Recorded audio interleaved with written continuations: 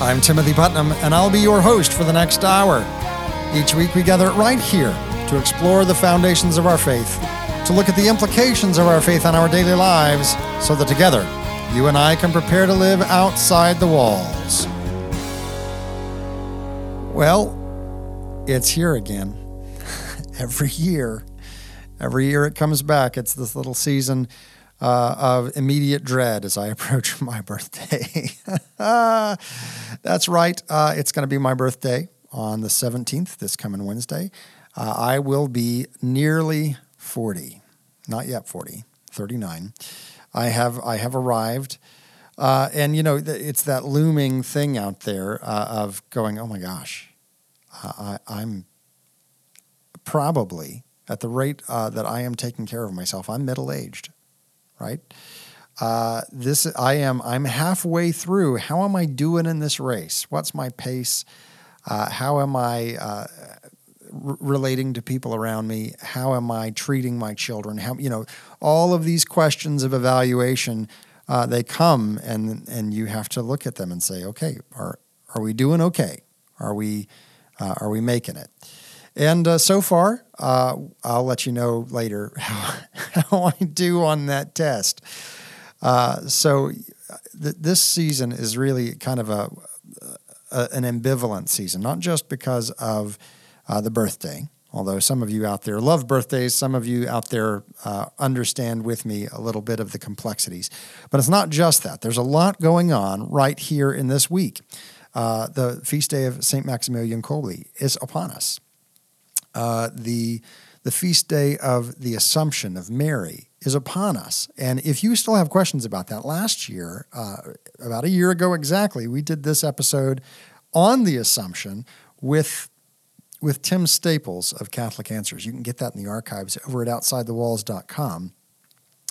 So we're not really going to deal with that today, although when we get to the reading from Scripture, I'm going to jump all the way to that feast day. We're gonna read the Magnificat together, just as a really strong reminder of God's preferential option for the poor and the outcast. Just a beautiful passage there from Mary's proclamation after hearing the annunciation that she was going to bear Christ the Son. So we'll get to that later, but in the midst of this, we've got my birthday, we've got St. Maximilian Kolbe's feast day, who is my patron saint, my confirmation saint. We have the Assumption of Mary right here at that same time. And then also we have the passing on that same day on the Assumption, the passing of a very dear friend of mine. This will mark the 6th year remembrance. It's an anniversary, but it's not that kind of celebration. The anniversary of his passing. His name was Andrew Deaver. And he was one of the people who was an influence in my life as I was journeying towards the church. I didn't really even understand that I was journeying towards the church as I interacted with him. But he was a young man who, against all odds, raised in the Protestant church, and somehow just knew that he wanted to be a priest. And when he became Catholic knowing that he wanted to be a priest. He felt so strongly that call into the vocational ministry. And I tear up a little bit just even thinking about him, because he was someone who embodied what we're going to talk about today. He embodied it so well. We're going to be talking later in the show with Rebecca Bratten Weiss. She's a Patheos blogger and a lecturer at the Steubenville, Franciscan University in Steubenville. And she's going to be talking to us about a blog post she wrote called The Politics of Not Unfriending. And this idea of living with conflict, living with disagreement, and not jumping to that place of saying, well, I'm not going to listen to you. I'm just going to cut this conversation off because you're so obviously wrong, right? Andrew Deaver was a guy who I would go over to the house where he was living. And he wasn't even the person that I knew there, but eventually we became very good friends. I would go over to that house, and it was a house where people would just gather, and it was a lot of hospitality. They would just gather to talk. It was kind of the quintessential apartment from Friends, right? Everyone would just kind of gather there. And he was a person who would just listen to any opinion. He would listen to any person, no matter where you were, or really how wrong you were, how far into heresy you might be, and he had compassion. He would sit there and he would do his best to identify with you. And he would say, that's very interesting. Here's my experience. And he would then just show the beauty of truth and the beauty of Catholicism just by sharing his own experience in a very non-threatening way. It wasn't a debate. It wasn't an argument. It was a sharing of person. And I to this day, I appreciate that so much about this man. So he went through minor seminary. He went to Conception Seminary in Missouri. And in between, he was going to do a pastoral year in between minor seminary and major seminary. And in that time, I went to a Matt Maher concert, and I saw him. And I wasn't expecting him to be there, but there he was. And I saw him, and we embraced and we talked and we enjoyed a little bit of life together that night. And he introduced me to some of my, still to this day, favorite priests, Father Kerry Wakulich out in the Diocese of Tulsa, who's now at Stillwater. If you are an OSU fan, he's the priest there now. He introduced me to that priest that night and really helped establish some solid friendships. And then a couple of days later, I got the news that he passed, and it was just a horrific gut blow. Just felt like somebody punched me in the gut because I just saw him.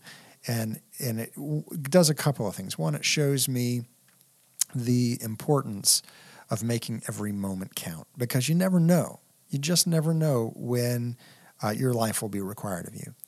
Two, it reminds me the importance of charity, because this person, just from the sheer act of being a very charitable person all the time, he has now impacted the lives of countless others and is remembered with great, great fondness. And so every year as we approach August 15th, I pull out the picture I was given of him, and I was also given his pics from when he was in seminary, and it's just a dear, very cherished possession. It reminds me of the importance of being charitable, of carrying the presence of God to everyone I meet, whether I am doing so in a capacity of being an extraordinary minister of Holy Communion, or whether it is truly carrying the presence of Christ just with me where I go, when I go out to eat, when I go with my family, wherever it is, that like Andrew Deaver, I carry that presence of God with me as a light, right? To let the light shine, to be the salt of the world and the light of the world. Just what an important thing to remember. And we hear that, and we'll hear that a little bit later, but it's also important to have that person that exemplifies it, that can draw you on to be better. For me, that person's Andrew Deaver. There are other people probably as well, but he is before the throne of God interceding for me as I strive. Oh my gosh, I strive to be that. And if he's not yet before the throne of God, I'm interceding for him, right? We all have our needs to be purified. We all have these things that weigh us down. And I'm going to guess he had those as well. I don't understand how purgatory works. We did have an episode on that. I don't know if it's an instant. I don't know if there's time involved. What I know is that God, who began a good work in Andrew Deaver and who used him as such a light to the whole world, I know that he will be faithful to bring it to completion in him. And so, as much as I can be certain of anything, I have such hope for him in the kingdom of God. I ask for his intercessions, and I look forward to the day that maybe I can call him, Saint Padre, who was never a padre, but I called him Padre, right? He didn't make it to the ordination, and yet he did shepherd so many people under his care. And so I just, today, as you're listening to the rest of the show, as you are doing whatever it is, whatever task you're doing, do me a favor. Offer that prayer for Andrew Deaver. Or the Andrew in your life, whoever that is. Because, one, the church needs our prayers. The church, those people who are in purgatory, all the holy souls in purgatory, they need our prayers. And that's a whole topic for another day that we don't have to get into, have time to get into. And two, ask for the prayers of all those who are in heaven, who have gone before us, who have set that example, that great cloud of witnesses. Ask for their prayers to help you be more charitable, to help you embody these gospel qualities and virtues more fully. And so that's my story. That's my story today. That's kind of what's weighing on my heart and my mind today, is my memory of my friend who passed on August 15th, Andrew Deaver. And gosh, what an amazing person he was. How surprised he would be to see that I became a Catholic. How thrilled he would be to see that I became a Catholic, because I was nowhere near at the time. So pray for his family. Always, the loss of a family member is difficult. Pray for his family, pray for Andrew Deaver, and ask for the prayers of the saints that you could have that kind of impact. We'll be right back. We'll talk with Rebecca Bratten Weiss about her blog post, The Politics of Not Unfriending. Join our conversation on social media, facebook.com/StepOutsideTheWalls. On Twitter, the handle is @OutsideTheWalls. I want to know what you think. We'll be right back after this. You're listening to Outside the Walls with Timothy Putnam.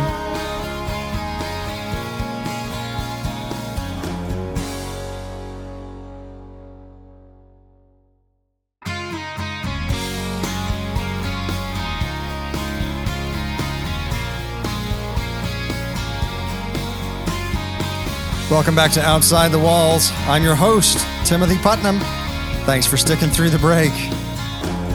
Oh, well, we've got a great show today. We're going to be talking about not unfriending that annoying person on Facebook. You know you've done it. You know you have. They say one too many things. They post one too many controversial memes, especially this time of the year. And that unfriend, unfollow button is so easy to find. I've done it, and recently I came across a piece on the Patheos Network by Rebecca Bratten Weiss called The Politics of Not Unfriending. And I tell you, I was intrigued. And so I read through it, and it was good enough that I figured we would share it here today. So we've invited Rebecca on the show today. Thanks for being here today, Rebecca. Thank you for having me. So you are a lecturer in English literature and philosophy at Franciscan University.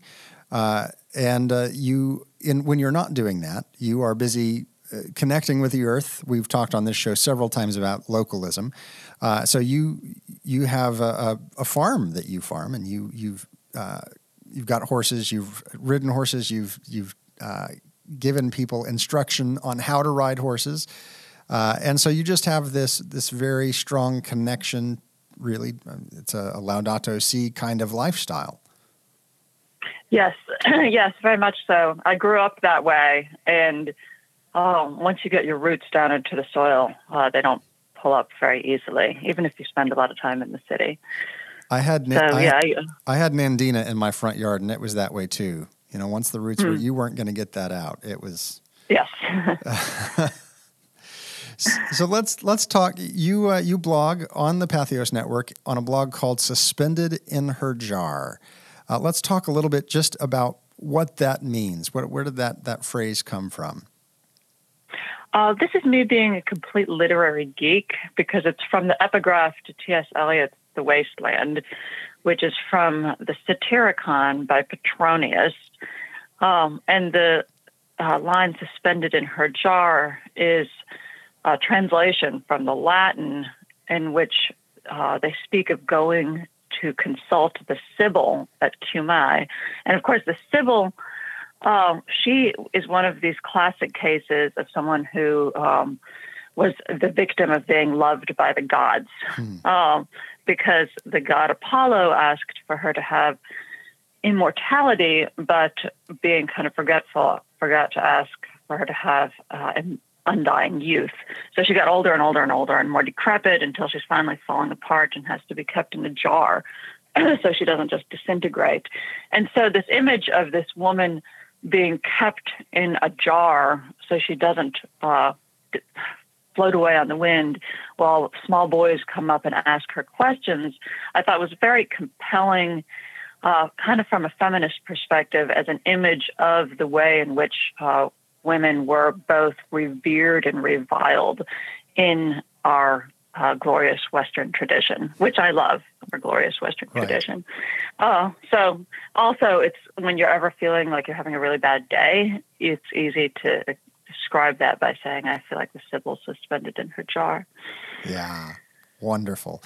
So you have a very wonderful take on, and I love following you on Facebook, specifically during the Olympics. My eyes have been opened because you have this way of pointing out some of the ways that our culture does not appreciate women. Some of the ways that are so ingrained that a lot of us just overlook entirely. And so if you're looking for really good commentary, go to her blog, follow her on Facebook, Rebecca Bratten Weiss, Suspended in Her Jar on the Pathos Network. I put her right up there along Pia del Solini and many others who just have a wonderful way of presenting this just very important redirection of our understanding of the way the world works. So, speaking of redirecting my understanding of the way the world works, let's talk about this blog post you wrote, The Politics of Not Unfriending. You have this idea that if I simply unfriend you, then all I'm doing is creating an echo chamber where I only hear the things I want to hear. Talk about let's get right down to it. Talk about the meme or the status that someone posted that precipitated a lengthy blog post. Oh, goodness. It's often memes making fun of feminists because there's just such a stereotypical view of us that, first of all, we're ugly, we're out of shape, we wear horrible clothing, and we're out to destroy the family, which is ludicrous since many of us have families.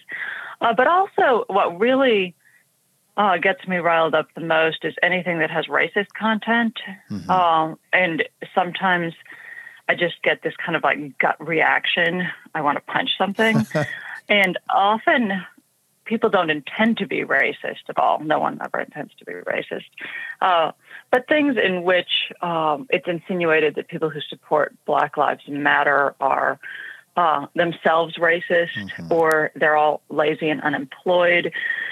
And that sort of thing, I often feel like I can't even begin to address the person who's posted it because I'm on the verge of having a temper tantrum. Right. So sometimes I step back and I think about it and I decide to blog on it instead, which allows me to post something. I guess it's vague booking, but I'm not directly addressing the person who annoyed me. I'm just kind of putting it out there that a lot of people were making excuses in the swimmer's rape case earlier this year, and basically saying that it was her fault and he had this great future ahead of him. And I was really surprised to see so many Catholics making excuses for what was a really horrible action. You know, obviously forgiveness is important, mercy is important, but mercy and forgiveness have to come after recognizing fault. So I got irritated. I didn't unfriend anyone. I just wrote a blog post. Well, you know, and you bring up an important point there that we have this idea that forgiveness precludes justice. Right. And it, you know, there was something that Pope Francis said probably in the last 3 months. He said, we need to come to the realization that the opposite of forgiveness isn't justice, it's vengeance. Yes. That vengeance belongs to God, but we still have that responsibility to seek justice. So let's talk a little bit about what does that look like? Okay, we've backed down off of our trigger of clicking that unfriend button. Not all of us have blogs. So what do we do to begin recognizing that, okay, if I click that unfriend, two things have happened. One, now you have one less influence in your life to hear the truth, and I have one less one less piece of realism of the world around me to be able to understand the culture. So right. Where do I go from here? Well, I think one of the problems with social networking, it's also a bonus. You can immediately click on someone's profile and find out all kinds of things about what they like and dislike. So if I see someone is making fun of contemporary country music, I'm like, oh, this is a person I can hang out with. If I can check and see which politicians they like and dislike. I can see which memes they post. And you don't find that when you meet someone in daily life. It often takes a long time before you figure out what they believe. And sometimes when you find out what they believe, it's a little shattering and you realize I can't be friends with this person. This person is anti-Semitic. So it allows you to kind of carefully categorize your friends list and know who you want to spend time with. But the downside is you forget that human beings are individual persons with very complex characters. And often what we believe is what we were told to believe. So if I remember long ago, I met someone who was very friendly and nice. He was an excellent cook, friendly guy, funny guy. And then I found out he was a racist. And I'm Jewish on my mother's side, and he made the comment that I was attractive for a Jew. And wow, that was, he intended it to be a compliment, which was hilarious. And from his standpoint, I'm sure he was making this huge leap of trying to see me as an attractive woman, which isn't much of a leap. But still, what happens in moments like that, I think there's two temptations. One is to decide that your friend couldn't possibly be a racist or that racism doesn't matter. And I think that happens a lot. I think that's why people make excuses for sexism, racism, various forms of bigotry, because they think that they're protecting their friends. Right. And that's not good. But the other temptation is to just decide that this entire person is summed up by this one noxious belief, instead of realizing that what you already knew about that person, that the person was kind at times, that the person was a good cook. This is also part of who that person is. Good literature does this. In good literature, you read about characters who are sometimes completely awful, and you hate them and you want them to die. And then all of a sudden they do something else and you're surprised by the capacity for nobility. And I think we can approach characters like that in books when we're reading well. And I think maybe we need to approach real human beings like that more often. Yeah. So not unfriending, but instead starting conversations about other things like growing tomatoes. Growing tomatoes is a good one at this time of year. Wonderful. Well, we're going to come back and talk about this a little bit more just on the other side of the break. Don't unfriend us. No, on the contrary, start a conversation over at facebook.com/stepoutsideTheWalls. On Twitter, the handle is @OutsideTheWalls. Talk about a time that you have just really, really wanted to unfriend a person. Tell me about the meme that they posted and what sets you off. I want to hear from you. We'll be right back after this. You're listening to Outside the Walls.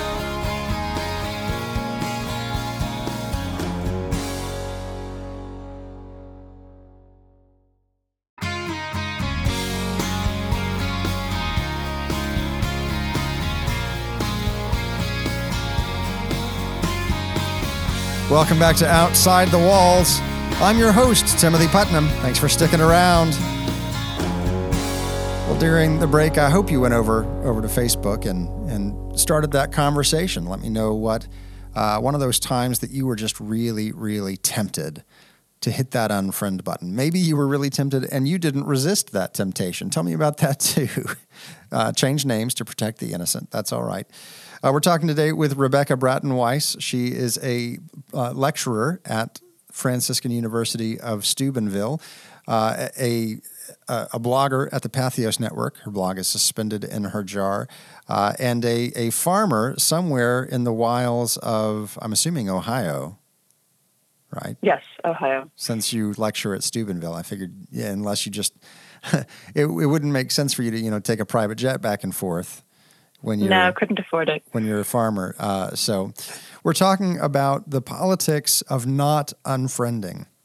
And you talked about the difference between social media and just meeting someone on the street. And something else that I perceive as a difference between those two mediums is in social media, we have this idea that we have to post, every one of us, everyone from the biggest media personality who everyone knows down to the 13-year-old with their first profile. We have to post some compelling meme or opinion or phrase that's going to get people to like us, to click off some endorphin in our mind for approval. And so now all of a sudden life is made up of a series of compelling statements that we adhere to with certain levels of ferocity, as opposed to allowing conversation to happen. A lot of times, actually, we shut down conversation in social media, where in the realm of sitting down over coffee, we really engage in conversation. And so really social media is unsocial in that it doesn't really mimic the social behavior of any of us during the day in our actual unplugged lives. Yes. The use of memes is fascinating because we're already dealing with problems of semiotics, just discoursing with language, and the difficulty of finding the words that we want to use, and the way that a word may change over time, so it no longer means what you wanted it to mean. Oh, and then putting it into the written word, you're losing that thing that Derrida spoke of as the illusion of presence, which perhaps is an illusion anyway. But then you've got a meme, and the meme quite often portrays another person saying something. So you've interjected this kind of third text, really, in between you and the person you're trying to communicate with, and you've interjected a fictional character to say things for you. And I think that creates a kind of buffer zone, which may be nice sometimes because we don't want to put ourselves out there and be vulnerable, but it also means we're not really speaking face-to-face. It's hard to find venues for speaking face-to-face anymore. I think that's one reason why people turn to social networking so much. There are no literary salons to go to where we can have erudite conversation over cocktails. There's something very human about this need we have to be noticed and to be seen, to be acknowledged, to have our opinions out there, whether we're professional academics or just teenagers trying to make a splash. And so I'm sympathetic to the need to post memes, even inflammatory ones. And I do it myself, of course. But I think that we need to remember this is not an adequate substitute for meeting face-to-face because we are embodied beings. Well, and face-to-face, but even let's say we are involved in a conversation like we are right now over the phone, there's still a sense of person there, of interacting and exchanging ideas beyond a singular idea that then you just wait for the emotions to rise on one side or the other, to move the intellect and not move the emotions through our conversations. Yes. And I think one of the fundamental questions you ask in classical rhetoric is, what is the end I'm trying to achieve? Is the end that you're trying to achieve to just make someone shut up or to make them angry? Or do you want them truly to see what it is that you see?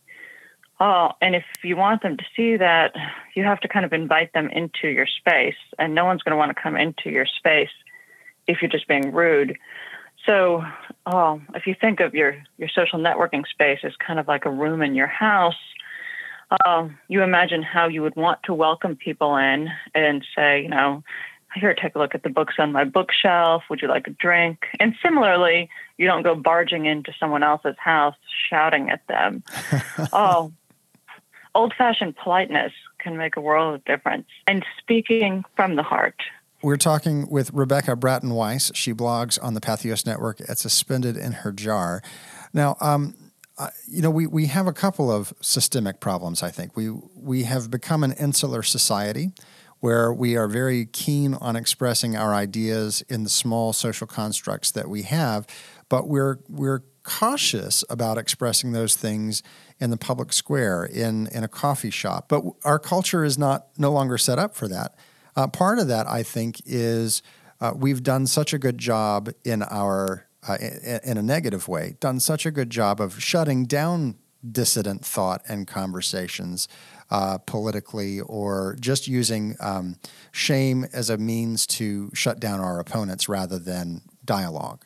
Yes, and this is especially worrying in the academy, because traditionally the university was a place where intelligent disagreement was actually a sign of respect.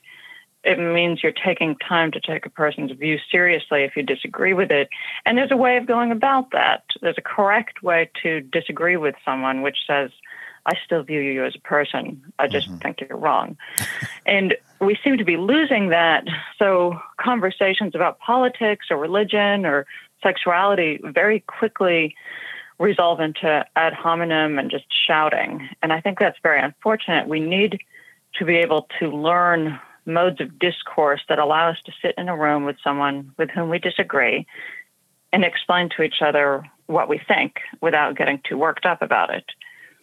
Well, I think that we're so many times, either we or our interlocutor have this idea of, well, I don't want to hear that argument, and so I'm going to shut that down in one of three very decisive ways. During the break, you were talking about this whole idea that's come up recently of the trigger warning. Talk a little bit about that. Well, triggering is a genuine thing, and it has to do with a response to past trauma. And because I teach controversial literature in my classes, I have to be aware of this. For instance, when I teach Nabokov's Lolita, I have to be aware that this could be very triggering for anyone who had been a victim of sexual abuse in the past. Mm-hmm. And that's something I take seriously. And I think it's important to protect victims of actual abuse and trauma by keeping trigger warnings in place. But something that militates against this is if all of a sudden everyone claims to be triggered about everything. So let's say maybe I dated a Thomist at one point in the past, and he wasn't very nice to me. And now anytime anyone brings up the philosophy of St. Thomas Aquinas, I just get a twitchy feeling. That's not the same as being triggered. That means that I've kind of acquired a prejudice, or something annoys me. I have trouble thinking about it rationally. So I think while we have an obligation to respect the feelings of those who are saying this triggers me, we also have an obligation to check our own feelings and ask, am I genuinely being triggered, or am I just demonstrating an immature lack of control over my emotions? And that really shuts down discourse. It's unfortunate. So what are your top 3 steps, just real quick, for initiating true conversation over a controversial issue with someone who you would otherwise unfriend? First of all, there's that common quotation floating around. No one knows who said it originally, but be kind. Everyone you meet is fighting some kind of battle. Mm-hmm. And I try to remember that. And as a writer of fiction, that's important to me, because I try to write characters who are very unpleasant and then show their internal conflict. And that makes me realize that they're human and this is what they're up against. So I sometimes actually do little fiction writing exercises in my head with people who annoy me.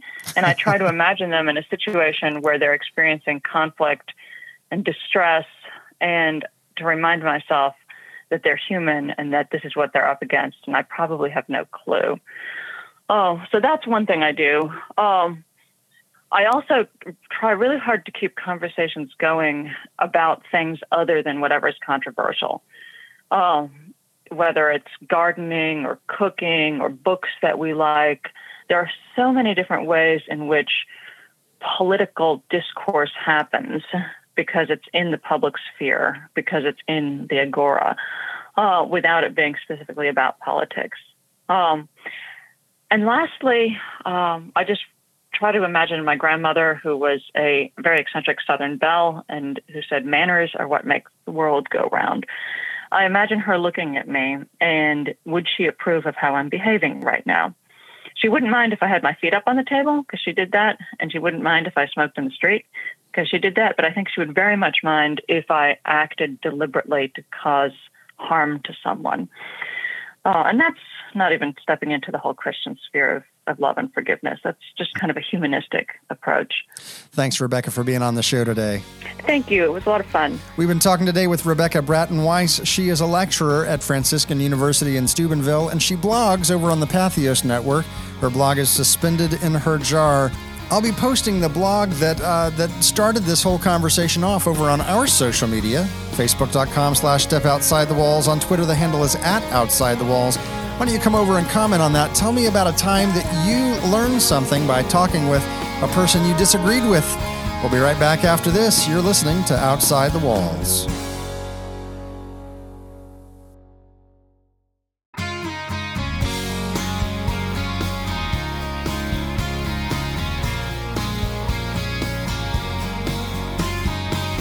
Welcome back to Outside the Walls. I am your host, Timothy Putnam. Oh, so glad you're here. So glad you're here. It is coming right up, my birthday, August 17th, this Wednesday.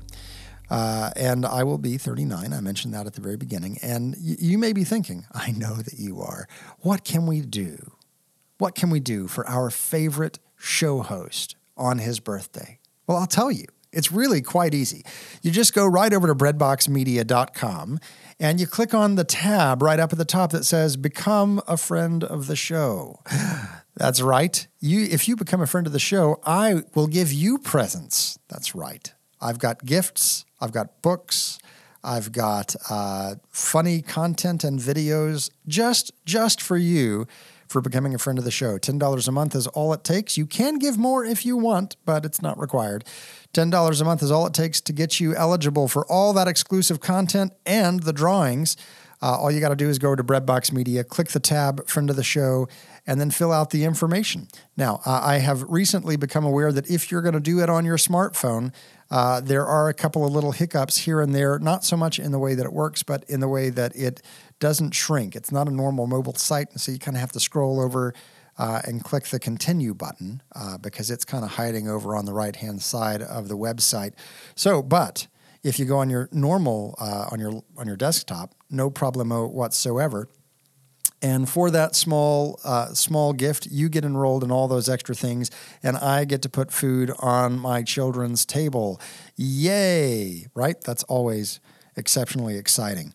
So that's the Friend of the Show. You can keep up with the archives, obviously, all the time at OutsideTheWalls.com and interact with us there.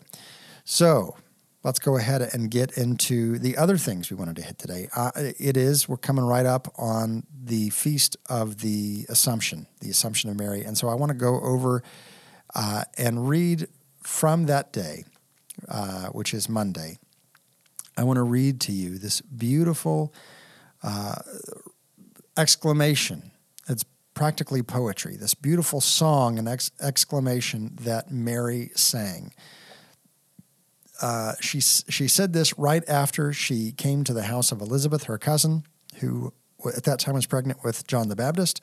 And look, we're just going to start there. It's in the Gospel of Luke, chapter 1, and we see this. Mary set out and traveled to the hill country in haste to a town of Judah, where she entered the house of Zechariah and greeted Elizabeth. When Elizabeth heard Mary's greeting, the infant leaped in her womb, and Elizabeth, filled with the Holy Spirit, cried out in a loud voice and said, "Blessed are you among women, and blessed is the fruit of your womb. And how does this happen to me, that the mother of my Lord should come to me? For at the moment the sound of your greeting reached my ears, the infant in my womb leapt for joy. Blessed are you who believed that what was spoken to you by the Lord would be fulfilled." And Mary said this, and oh, how I love this passage. Mary said, "My soul proclaims the greatness of the Lord. My spirit rejoices in God my Savior, for he has looked with favor on his lowly servant. From this day all generations will call me blessed. The Almighty has done great things for me, and holy is his name. He has mercy on those who fear him in every generation. He has shown the strength of his arm and has scattered the proud in their conceit. He has cast down the mighty from their thrones and has lifted up the lowly. He has filled the hungry with good things, and the rich he has sent away empty. He has come to the help of his servant Israel, for he has remembered his promise of mercy, the promise he made to our fathers, to Abraham and his children forever. Mary remained with her about 3 months and then returned to her home. That reading comes from the Gospel of Luke. We're going to read it on Monday on the solemnity of the Assumption of the Blessed Virgin Mary. I just get chills every time I read that. And of course, when I was doing the aspirancy for the diaconate, we sang that every day. And there's actually a beautiful little a psalter tone to it that comes from Mineward Abbey, St. Mineward Abbey. But there is this beautiful tone that goes with this, and we sang it every single day as part of the Liturgy of the Hours. And it's just this exceptional reminder that he has preference for the poor, for the downtrodden, for the outcast, right? How amazing is that? He's looked with favor on his lowly servant. He has scattered the proud in their conceit. He has cast down the mighty from their thrones and lifted up the lowly. I mean, if that doesn't get you going, I don't know what will. So let's take a minute now, and we're gonna backtrack. We're gonna talk about being salt and light, salt of the earth and light of the world. We're going to read a homily on Matthew from St. John Chrysostom. And this is we're reading this today in memory and in honor of my friend Andrew Deaver, who passed away on August 15th, 2010. And he was a big factor in us coming to into the church. And not only that, but even his death was a precipitating factor. It's something that sped up that process as we helped and participated in his wake and in his funeral, and just really through that process felt the urgency and the need to be in the church. He was, in life and in death, salt of the earth and light of the world. So let's read this together in his memory and his honor. You are the salt of the earth. It is not for your own sake, he says, but for the world's sake, that the word is entrusted to you.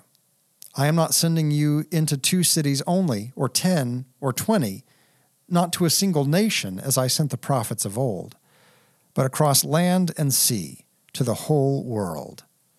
And that world is in a miserable state. For when he says, you are the salt of the earth, he is indicating that all mankind had lost its savor and had been corrupted by sin. Therefore, he requires of these men those virtues which are especially useful, and even necessary if they are to bear the burdens of many. For the man who is kindly, modest, merciful, and just will not keep his good works to himself, but will see to it that these admirable fountains send out their streams for the good of others. Again, the man who is clean of heart, a peacemaker, and ardent for truth will order his life so as to contribute to the common good. Do not think, he says, that you are destined for easy struggles or unimportant tasks. You are the salt of the earth. What do these words imply? Did the disciples restore what had already turned rotten? Not at all. Salt cannot help what is already corrupted. That is not what they did. But what had first been renewed and freed from corruption, and then turned over to them, they salted and preserved in the newness the Lord had bestowed. It took the power of Christ to free men from the corruption caused by sin. It was the task of the apostles, through strenuous labor, to keep that corruption from returning. Have you noticed how bit by bit Christ shows them to be superior to the prophets? He says they are to be teachers not simply for Palestine, but for the whole world. Do not be surprised then, he says, that I address you apart from the others and involve you in such a dangerous enterprise. Consider the numerous and extensive cities, peoples, and nations I will be sending you to govern. For this reason, I would have you make others prudent, as well as being prudent yourselves. For unless you can do that, you will not be able to sustain even yourselves. If others lose their savor, then your ministry will help them regain it. But if you yourselves suffer that loss, you will drag others down with you. Therefore, the greater the undertakings put into your hands, the more zealous you must be.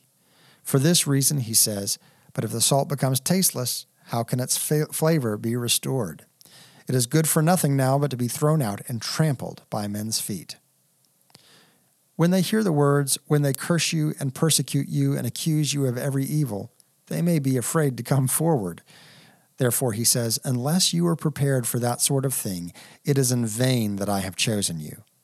Curses shall necessarily be your lot, but they shall not harm you, and will simply be a testimony to your constancy. If through fear, however, you fail to show the forcefulness of your mission demands, your lot will be much worse, for all will speak evil of you and despise you. That is what being trampled by men's feet means. Then he passed on to a more exalted comparison. You are the light of the world.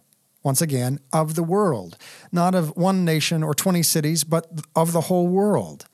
The light he means is an intelligible light, far superior to the rays of the sun we see, just as the salt is a spiritual salt. First salt, then light, so that you may learn how profitable sharp words may be and how useful serious doctrine. Such teaching holds in check and prevents dissipation. It leads to virtue and sharpens the mind's eye. A city set on a hill cannot be hidden, nor do men light a lamp and put it under a basket.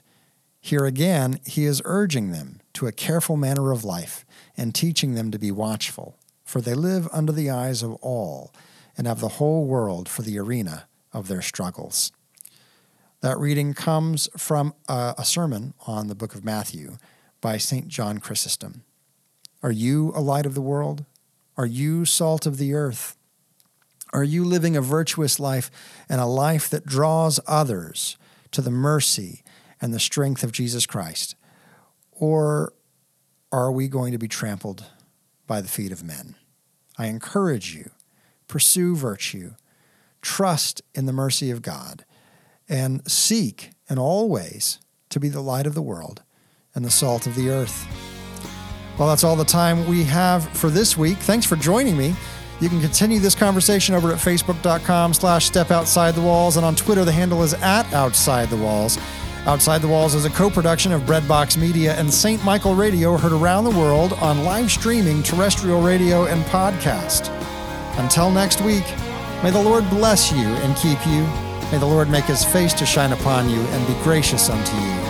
May the Lord lift up his countenance upon you and give you peace.